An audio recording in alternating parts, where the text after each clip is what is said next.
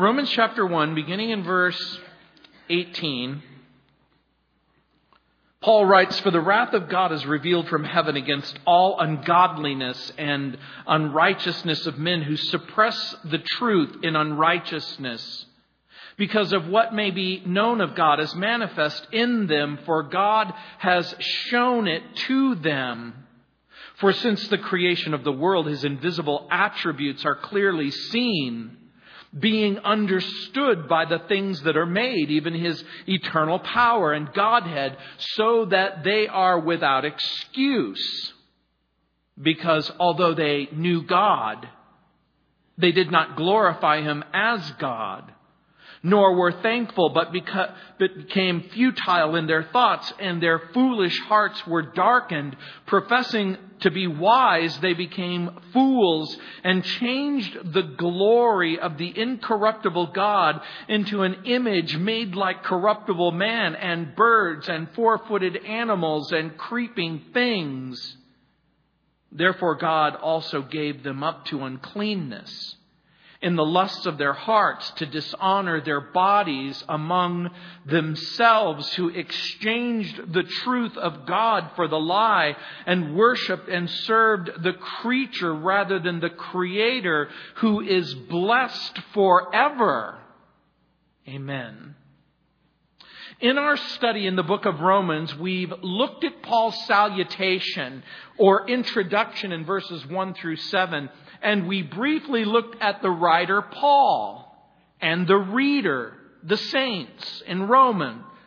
The theme, Christ and the gospel of salvation. We've looked at Paul's explanation for the writing in verses 8 through 17. And the theme of this most important epistle, the gospel of Jesus Christ. How it reveals the righteousness of God. A righteousness based on faith and not works, available not simply to Jews but to all. How God can make sinners saints and still satisfy both His holiness and justice. Paul has quoted Habakkuk chapter 2, verse 4, how the just shall live by faith. And the whole book, the rest of the book of Romans, is Paul's explanation of that verse. And like a lawyer who begins to build his case, Paul will explain why righteousness is needed. The problem of sin in chapter 1, in chapter 2, and in chapter 3. And righteousness imputed, or our glorious salvation, and how we receive that salvation. In chapter 3, verse 21, and chapter 4, and chapter 5. Then Paul will explore the topic of sanctification in chapters 6 and 7 and 8, sovereignty in chapters 9, 10, and 11, and service in chapter 12, all the way almost to the end of the book in chapter 15. The challenge for me is going to be to take something that's fairly complicated and make it accessible to you so that you'll be able to understand it. Peter was right in 2 Peter chapter 3, verse 16, when he wrote that some things in Paul's letters are hard to understand. But he also writes that ignorant people and people who aren't sure of what they believe distort what Paul says in his letters, the same way they distort the rest of the Scriptures. And then Peter makes this incredible statement. He says those people will be destroyed. How did humanity get in such deep trouble? Why are human beings in such a dark place? And how is it that God's wrath is revealed against humanity?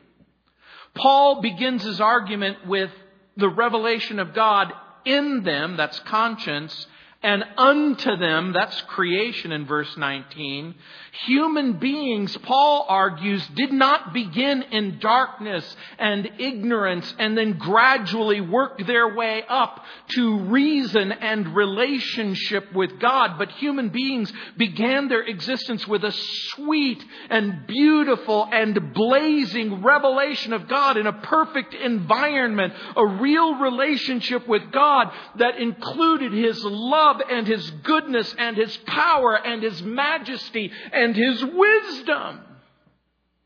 It began in a garden, in truth and in revelation. Paul's argument is that human beings turned their back on the revelation in disobedience. That God revealed Himself from the very beginning of human existence, and human beings are therefore without excuse concerning the character of God and concerning, I'm going to suggest to you, even the plan of God. In this chapter, Paul explains how human beings refused to glorify Him as God in verses 21 through 23, and then changed, or rather exchanged, the truth of God for a lie in verses 24 and 25 because they rejected the knowledge of God. And here's what you have to understand, and I want you to begin to connect the dots right from the start, that if you reject the revelation of God, then you're going to reject the message of God. And if you reject the revelation of God and the message of God, then you're going to reject the truth. Not just about God, but about you. Jesus characterized the people of His own time this way. He said, "What an unbelieving and perverse generation you are. How long will I put up with you?" He said in Mark chapter 9, verse 23. Jesus said, if you can believe, all things are possible to them that believe. Horatius Bonar wrote, in all unbelief there are at least two things: a good opinion of yourself and a bad opinion about God. All unbelief is the belief of a lie. A.W. Tozer solemnly warned his contemporaries, quote, "Every man will have to decide for himself whether or not he can afford the terrible luxury of unbelief," unquote.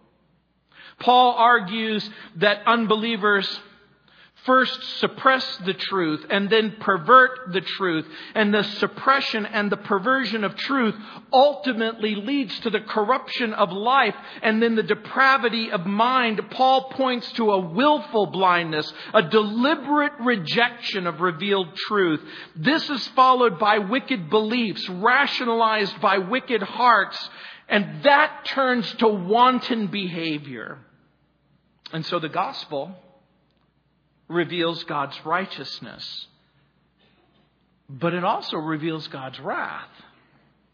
And this is the part of the gospel that generates a great deal of agitation, of turmoil, maybe even terror. The same Jesus who spoke the comforting words of John 3:16 and 17 also included the plain statement in John 3:18. He who believes in Him is not condemned, but he who does not believe is condemned already, because he has not believed in the name of the only begotten Son of God. And this is the condemnation: that the light came into the world, and that men loved darkness rather than light because their deeds were evil. And so it begins with the suppression of the truth. Look again in verse 18. It says, "For the wrath of God is revealed from heaven against all ungodliness and unrighteousness of men who suppress the truth in unrighteousness." In that opening passage that we're looking at, for the wrath of God, that word wrath, it translates a Greek verb, orge. It is a word that meant passion, anger, indignation. It wouldn't be incorrect to even translate this a violent passion. Now, pastors and theologians will sometimes shy away from a God who is violently upset with sin. Paul indicates that God's anger is revealed because of human ungodliness, human unrighteousness, human unbelief. But part of the point that you have to understand and that I have to understand is that God's anger is different from human anger. In what way?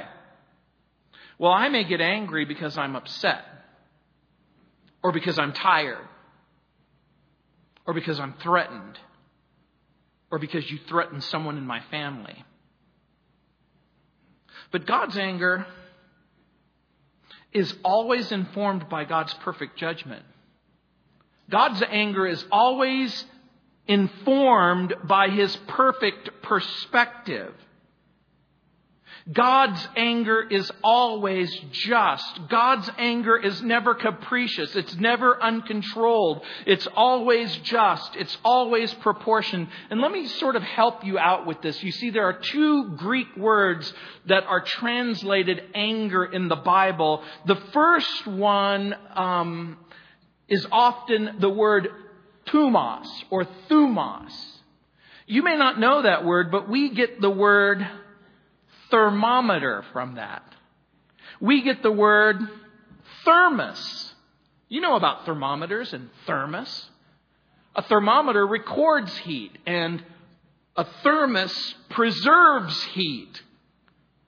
And so in the ancient world, that kind of heat, that kind of anger, spoke of the red hot anger of passion. It was often characterized by human, uncontrolled anger. Sometimes we think of that anger that makes a person snap. Have you ever done that? Has something happened where you just went, uh-oh, something just broke inside of me? Paul uses a different word. It's the word that implies controlled passion. It's a passion that's never compromised by injustice. It's never polluted or perverted because of the presence of personal sin. Because God is perfect and God is holy and God is just and God is righteous. And you need to understand something. God's anger is never, ever directed at goodness. That makes sense to you, doesn't it? God isn't angry with goodness. God is holy.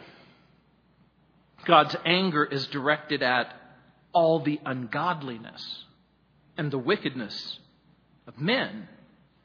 One of the things that I need to help you understand is that you should never, ever, ever underestimate the goodness of God, the grace of God, the mercy of God, the love of God.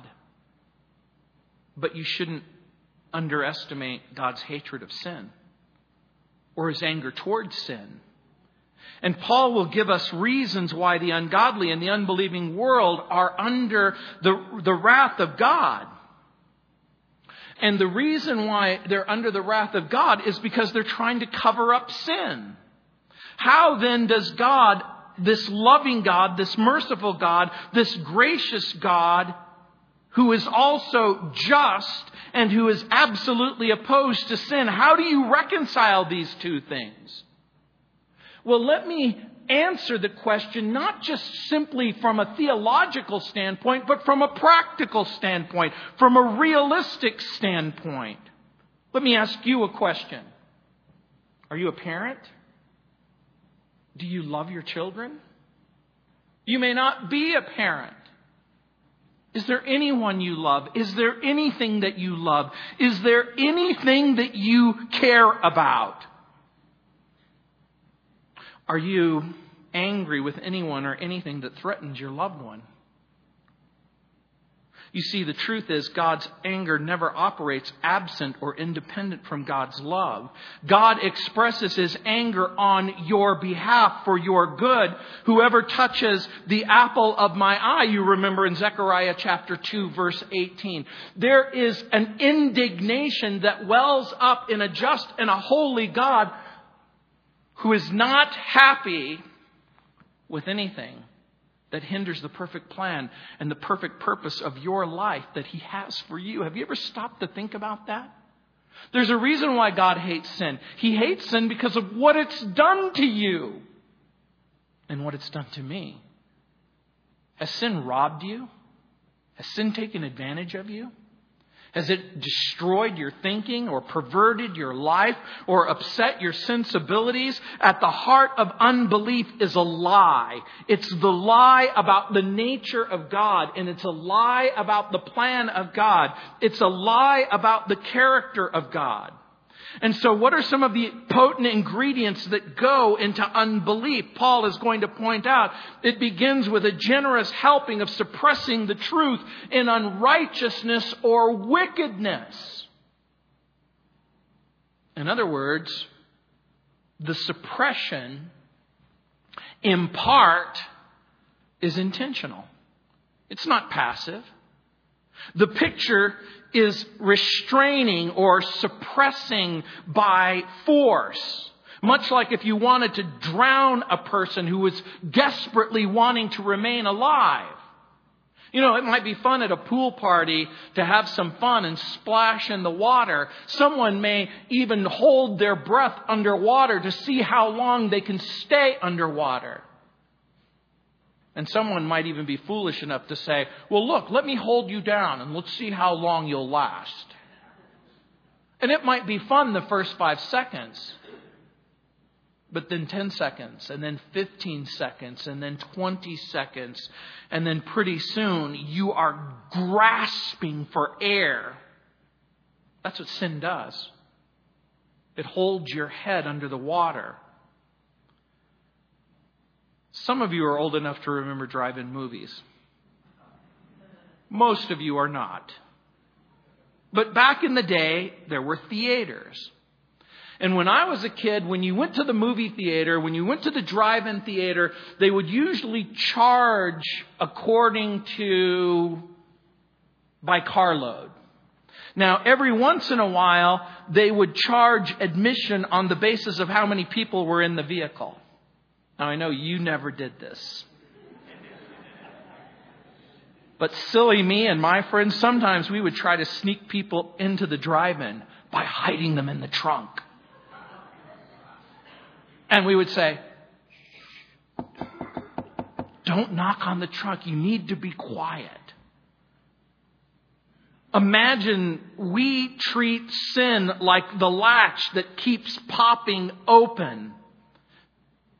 Another illustration would be like a child who tries to sneak a puppy into a room. Imagine a 4-year-old or a 5-year-old. They want their kitten or their dog in their room, so they stick the doggie in the box and they put a lid. But no matter how hard you try, the doggie keeps going.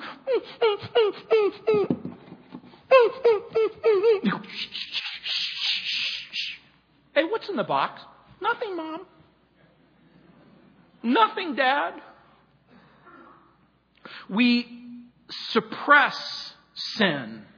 The idea of suppression here is a continual, aggressive striving against the truth. And God's anger is directed towards the people who are constantly looking for ways to keep the truth quiet. So Paul opens our eyes to the fact that all people apart from Christ are in the process of holding the truth down. And because they're holding the truth down, they're subject to God's abiding anger. And that's the world in which we live.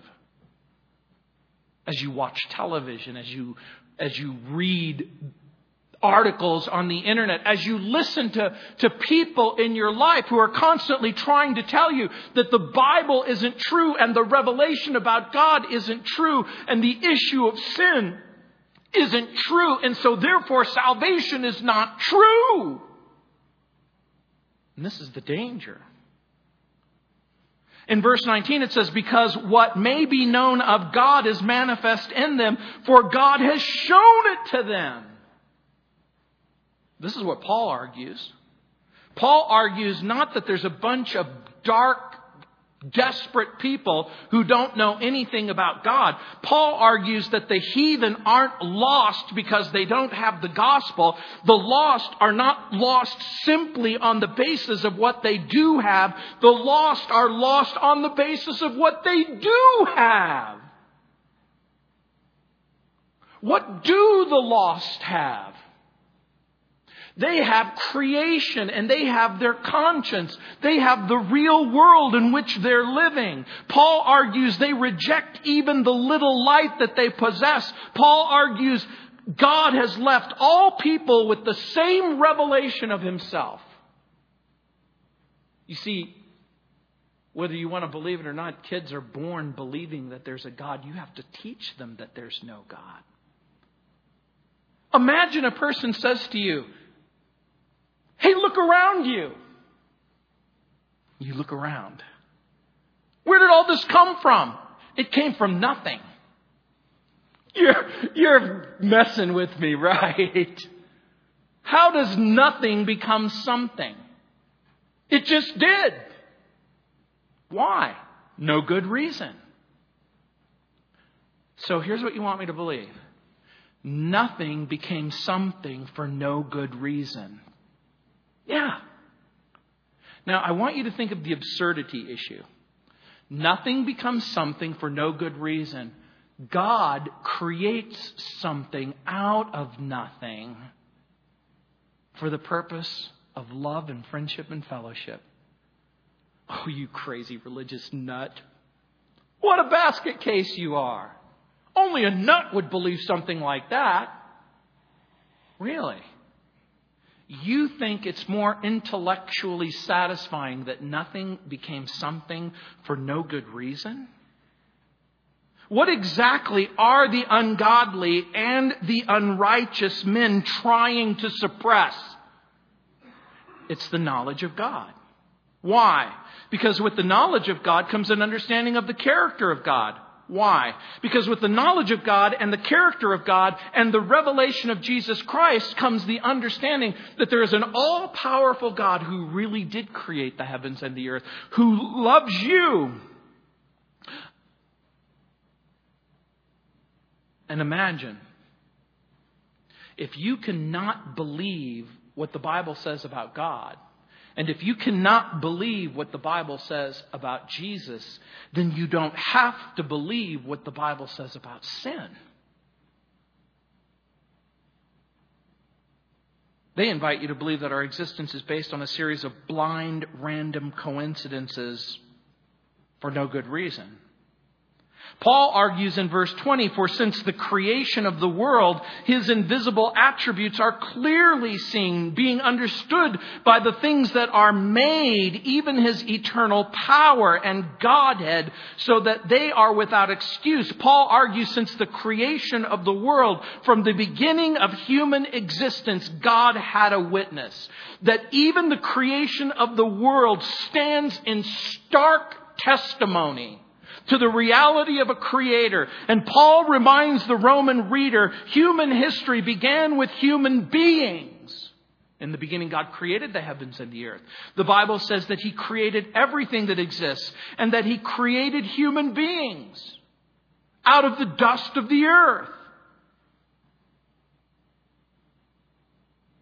All human beings are exposed to the witness of creation and conscience.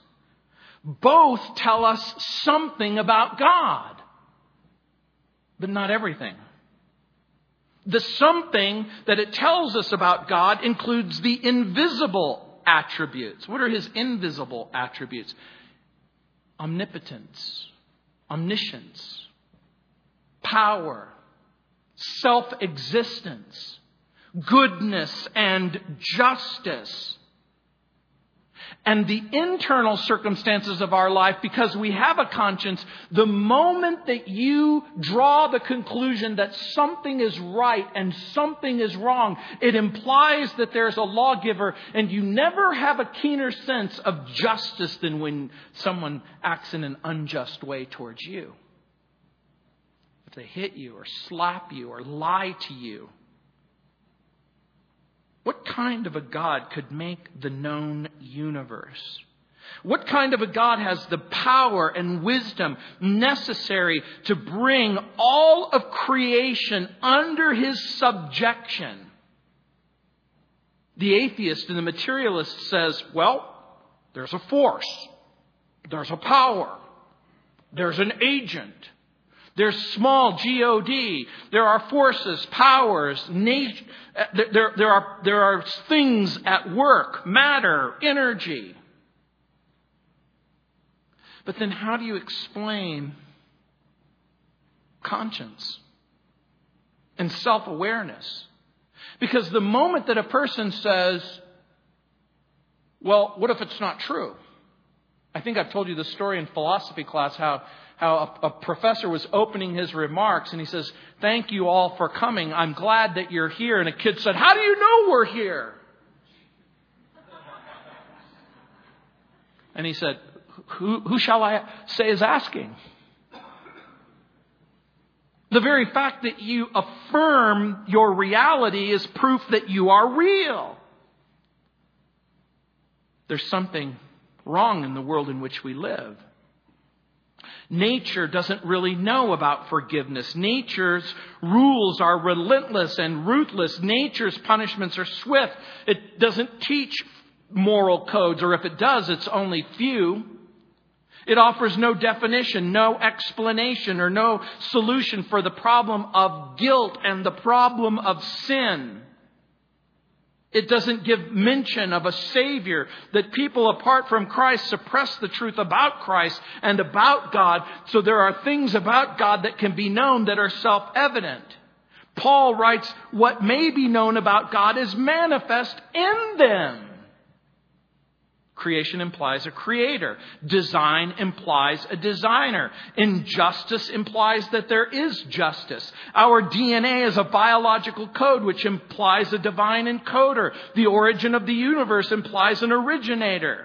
What has a beginning has a cause. The universe had a beginning, and therefore the universe had a cause. Human belief will fall into three broad categories: theism or deism, where there is a self-existent God who's separate and distinct from His creator. Pantheism is the idea that an impersonal force occupies all of the known reality and is in itself reality. It's called philosophical monism. And last and certainly least is philosophical naturalism or materialism, which suggests that existence consists of matter and energy and time, and seeks to explain reality apart from deity. But philosophical materialism fails to abandon all forms of deity, but rather elects to trust in a deity that they themselves create called fortune or chance. You see, the philosophical materialist will always say, how did things happen? Luck, chance, fortune. How did something become nothing? We're not sure, but it sure was lucky. How did inorganic material become organic? We're not sure, but what luck, huh? That just the right of molecules, peptides, that just the right amount of proteins gathered together in order to create reality. How did it happen? Luck! Pure stinking luck!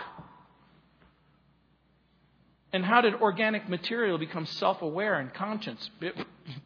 Good fortune. They imbue fortune and chance with all of the attributes of God in order to provide some sort of reasonable explanation for reality. So in order to explain existence, they have to suppress the truth about God and what the Bible says about God. Many years ago, On a visit to England, a wealthy Chinese businessman was fascinated by the powerful microscope. And he took a microscope and he would look through the lens to study crystals and petals of flower. And he was amazed at the beauty and the symmetry and the design. And so he thought, I've got to take one of these back to China with me. So he bought the microscope, he took it back to China, and then he decided, hey, you know what? I'm going to look under the microscope at this rice that we're having for dinner. And he looks at the grains of rice and he sees little critters crawling all over the surface of the rice. And he became dismayed and upset. He was upset because he was very fond of rice. And he concluded that there's only one way out of the dilemma. He took the microscope and he smashed it against the wall. And that's what people do. They take the lens of the Bible and they crush it because they can't believe what the Bible says about God, and they can't believe what the Bible says about goodness and about grace and about the problem of sin and the solution to sin. And so they suppress the truth knowingly and willingly. Rabbi Zacharias has an interesting illustration of the challenge we face sharing Christ in a culture that is reluctant to believe in absolute truth. He wrote, a pre-modern baseball umpire would have said something like this: there's balls and there's strikes and I call them as they are. The modernist says there's balls and there's strikes and I call them as I see them. And the postmodernist umpire would say there ain't nothing until I call them.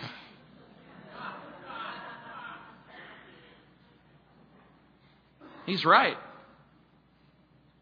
Human beings, apart from Christ, may make a conscious effort to suppress the truth, but the truth continues to scratch and crawl and cry out. Every time you look up at the sky, every time you walk on the earth, every time you see your grandchildren and you love them so much. And so when suppression doesn't work, people move forward.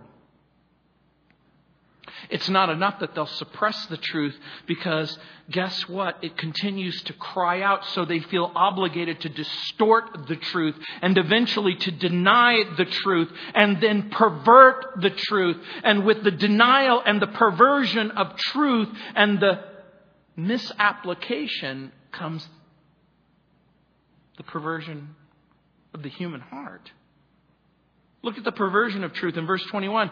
Because although they knew God, they didn't glorify Him as God, nor were thankful, but became futile in their thoughts, and their foolish hearts were darkened. What are the consequences when you willfully, knowingly deny the power of God, and then you willfully and knowingly deny the person of God? What happens when you dismiss the revelation of God? You are left with only one other option. Your opinion. Oh, that's not what I think. But the revelation of God says this, but that's not what I think. And so you elevate your opinion above the identity and the revelation of God. You glorify human reason and human intellect above the revelation of God and create the basis for false religion and unbelief. I want you to think for a moment, using your God-given brain just for a moment. In order for unbelief to take hold, the knowledge and the revelation of God has to slip away. And so what happens when we consciously remove God from His throne? When you remove God from His throne, you remove God from your thinking. And man becomes consciously irreligious. Without the revelation of God, man gropes for answers. And science may tell us a great deal about our environment and our existence, but it stubbornly refuses to answer the question, why? You're here. Why? Don't know. outside of my realm of expertise. Do you die? Yes. What happens when you die? I don't know. Why do we even live? I don't know. Science can tell you all of the different varieties of flowers, but it can't tell you which is the most beautiful and which is the most fragrant. And so, not only does man become consciously irreligious, he becomes consequently irrational. And God emphatically declares that such a man's heart is darkened. Because when you reject God and you reject the revelation of God and you reject the character of God and you reject the knowledge of God, then you reject also the message of God. And you also reject the reality of the problem that we have. God emphatically declares that such a man's heart is darkened, and all of his claims to wisdom notwithstanding, the man who has dethroned God from his intellect becomes conceited. No offense. Stupid. Unintelligent.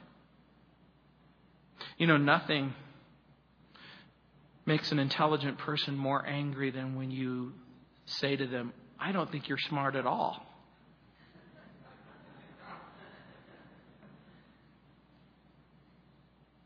Tom Stipe used to say that sin makes you stupid.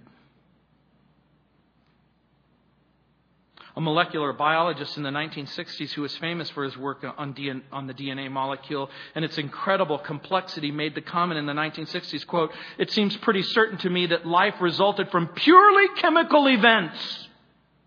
What's more, I feel certain that in another decade or two," we're past those decades, by the way, by many years, "we ourselves will be able to create life. I no longer feel it necessary to believe in God," unquote. A clergyman from the same period published a rebuttal to the statement. He wrote, "When a biochemist is able to create matter and energy out of nothing, then I say he's approaching the power of God. And when he has the power to imbue life with an immortal soul, then let's have a conversation." No wonder Paul writes in verse 22, professing to be wise, they became fools. By the way, foolish human wisdom rejects God and accepts its own unproven opinion, which moves invariably from agnosticism or atheism to idolatry. In the 1969 film Easy Rider, which starred Peter Fonda and Dennis Hopper, in a scene in the movie, one of the characters makes the statement, "If God doesn't exist, man would have to invent him." In 1969, that was a very cool thing to say. And all false gods are human inventions. But there's a true and a living God. As a matter of fact, in verse 22, where it says, professing themselves to be wise, the word translated wise isn't just a person who's street smart. I'm going to suggest to you it means educated. It means cultured. It means enlightened. The word fools is related to an English word moron, which in this case, it doesn't mean the absence of intelligence or the absence of education, but it's a reference to an immoral heart. Is it true that some of the smartest people in the whole wide world don't believe in God? That is true. Is it true that some of the smartest people in the whole wide world do believe in God? That's true as well. But remember why the smart people who don't believe in God don't believe in God. It isn't based on their intelligence, but it's based on a darkened heart that wants to continue in sin. Human reason is corrupt in at least 3 different ways. They became vain in their reasonings. Their foolish heart was darkened. They became fools. That's what it says. Vain in their reason, foolish in their heart. Bertrand Russell had a great mind. but it was a human mind. He wrote a little book entitled Why I'm Not a Christian. This is what he wrote. There's one very serious defect to my mind in Christ's moral character, and that is he believed in hell. I do not myself feel that any person who is really profoundly humane can believe in everlasting punishment. Christ, certainly as depicted in the Gospels, did believe in everlasting punishment, and one does find repeatedly a vindictive fury against those who would not listen to his preaching. You do not, for instance, find that attitude in Socrates. You find him quite bland and urbane towards the people who would not listen to him. And it is, to my mind, far more worthy of a sage to take that line than to take the line of indignation. Do you understand what Bertrand Russell is saying? He's accusing Jesus of being morally flawed. He's accusing Jesus of having a morally defective character. He offers the explanation that he's morally flawed and he has a defective character because God might be concerned about sin and have to find a solution to the problem of sin. You know what Bertrand Russell fails to do? He fails to explain how this morally flawed character pleased his Father in every way and rose from the dead and ascended into heaven and is seated at the right hand of the Father.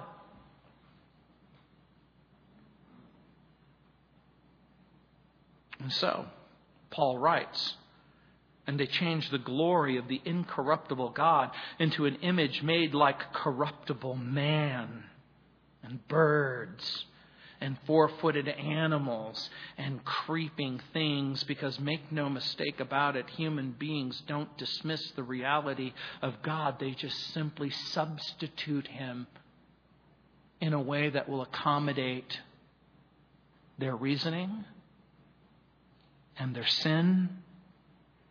And so the corruption of life, look what it says. They don't get rid of God. They substitute God. And the essence of idolatry is to entertain false views about God. And make no mistake about it, the Bible teaches that if you have a wrong view of God, you are, by very definition, an idolater. No wonder A.W. Tozer said, the most important thing about you is probably what you think about God. And I would add, probably the most important thing about you is what God thinks about you. Who exchange the truth of God. In verse 24 it says, therefore God also gave them up to uncleanness, the lust of their heart, to dishonor their bodies among themselves. Paul argues that the suppression of truth and the perversion of truth and idolatry will of necessity lead to the corruption of life. If a man is his own God, then he can do whatever he pleases and fulfill whatever desires without the fear of judgment. The NIV translates it this way. Therefore, God gave them over to the sinful desires of their hearts, to sexual impurity, for the degrading of their bodies with one another. They exchanged the truth of God for a lie, and they worshipped and served created things rather than the Creator, who is forever praised. Amen. Look at that expression. Therefore, God gave them up to uncleanness, or sinful desires of their hearts, to sexual impurity, for the degrading of their bodies with one another. Earlier, Paul talked about God's wrath as being evident. Now he talks about how God's wrath is made known. And the knowledge of his wrath should shock you. It should surprise you. It should overwhelm you. Because part of the manifestation of God's wrath takes place when God allows people to do exactly what they want. I don't believe in God. I know. I don't believe in the Bible. I know. I don't believe what the Bible says about sin. I know. I don't believe what the Bible says about sex. Pretty clear to me. And because I don't believe in what the Bible says about God, and because I don't believe what the Bible says about Christ, and because I don't believe what the Bible says about sin, I think I'm going to do whatever I want. And then they do whatever they want. I want you to think carefully about the passage of Scripture that you're reading. Human beings suppress the majestic revelation of God, which leads to the perversion of truth, which leads to a man-centered view of reality, which leads to idolatry, which leads to a focus on yourself, which leads not to the elevating of human dignity, but to the dehumanization of the human being who's made in the image and the likeness of God. And with the denial comes an invitation to act on every kind of bizarre and perverse sexual sin that's available. Paul claims that we sin because we're not satisfied with God. We're not happy with the revelation of God. We're not happy with the message of God. We're not happy with the Word of God, and so we take up arms against God. No wonder God is so angry with sin. Because sin always takes you farther than you really wanted to go. And it keeps you longer than you intended to stay. And it costs you way more than you intended to pay. You see, the Bible's message is give up sin or give up hope. And do you know what the unbeliever does? The unbeliever says, I can't give up my sin, so I'm going to give up hope.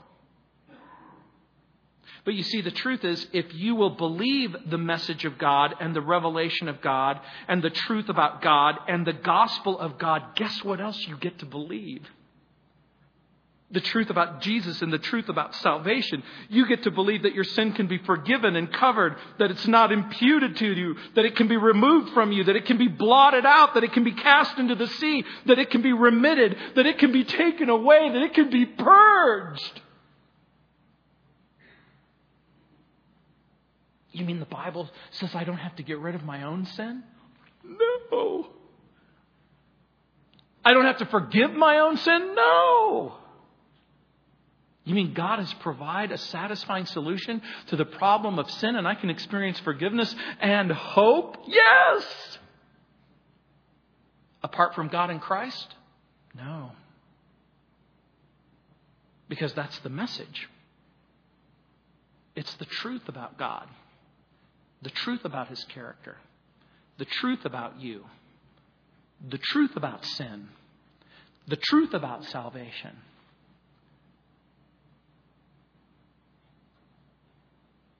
Now you understand a little bit better why God is so angry with sin. Because it takes you away from what you need the most. A right relationship with Him. But we have to stop now. Let's pray. Heavenly Father, Lord, we thank You for the wisdom of the Word, and we thank You for the revelation of the Bible. Lord, it's amazing that Paul wrote these things so long ago, and people were struggling with the exact same issues that we're struggling with today. What kind of a God is God? What's real? What's true? How can a loving God be forever upset with sin? And we know why. Because the wages of sin is death. But the gift of God is eternal life in Christ Jesus the Lord. And so, Lord, I pray for that person who genuinely wonders, does what the Bible say about God, is it real? Can I trust the way the Bible represents God? And can I trust the Bible and its message about God and the solution to the problem of sin? Can I trust what the Bible says about forgiveness and about hope? And Heavenly Father, I pray that by your Holy Spirit you would issue the invitation that we can know you and that we can love you and that we can experience forgiveness and hope and that our sins can be dealt with, removed, blotted out, cast away, remitted, purged. In Jesus' name, amen. Let's stand.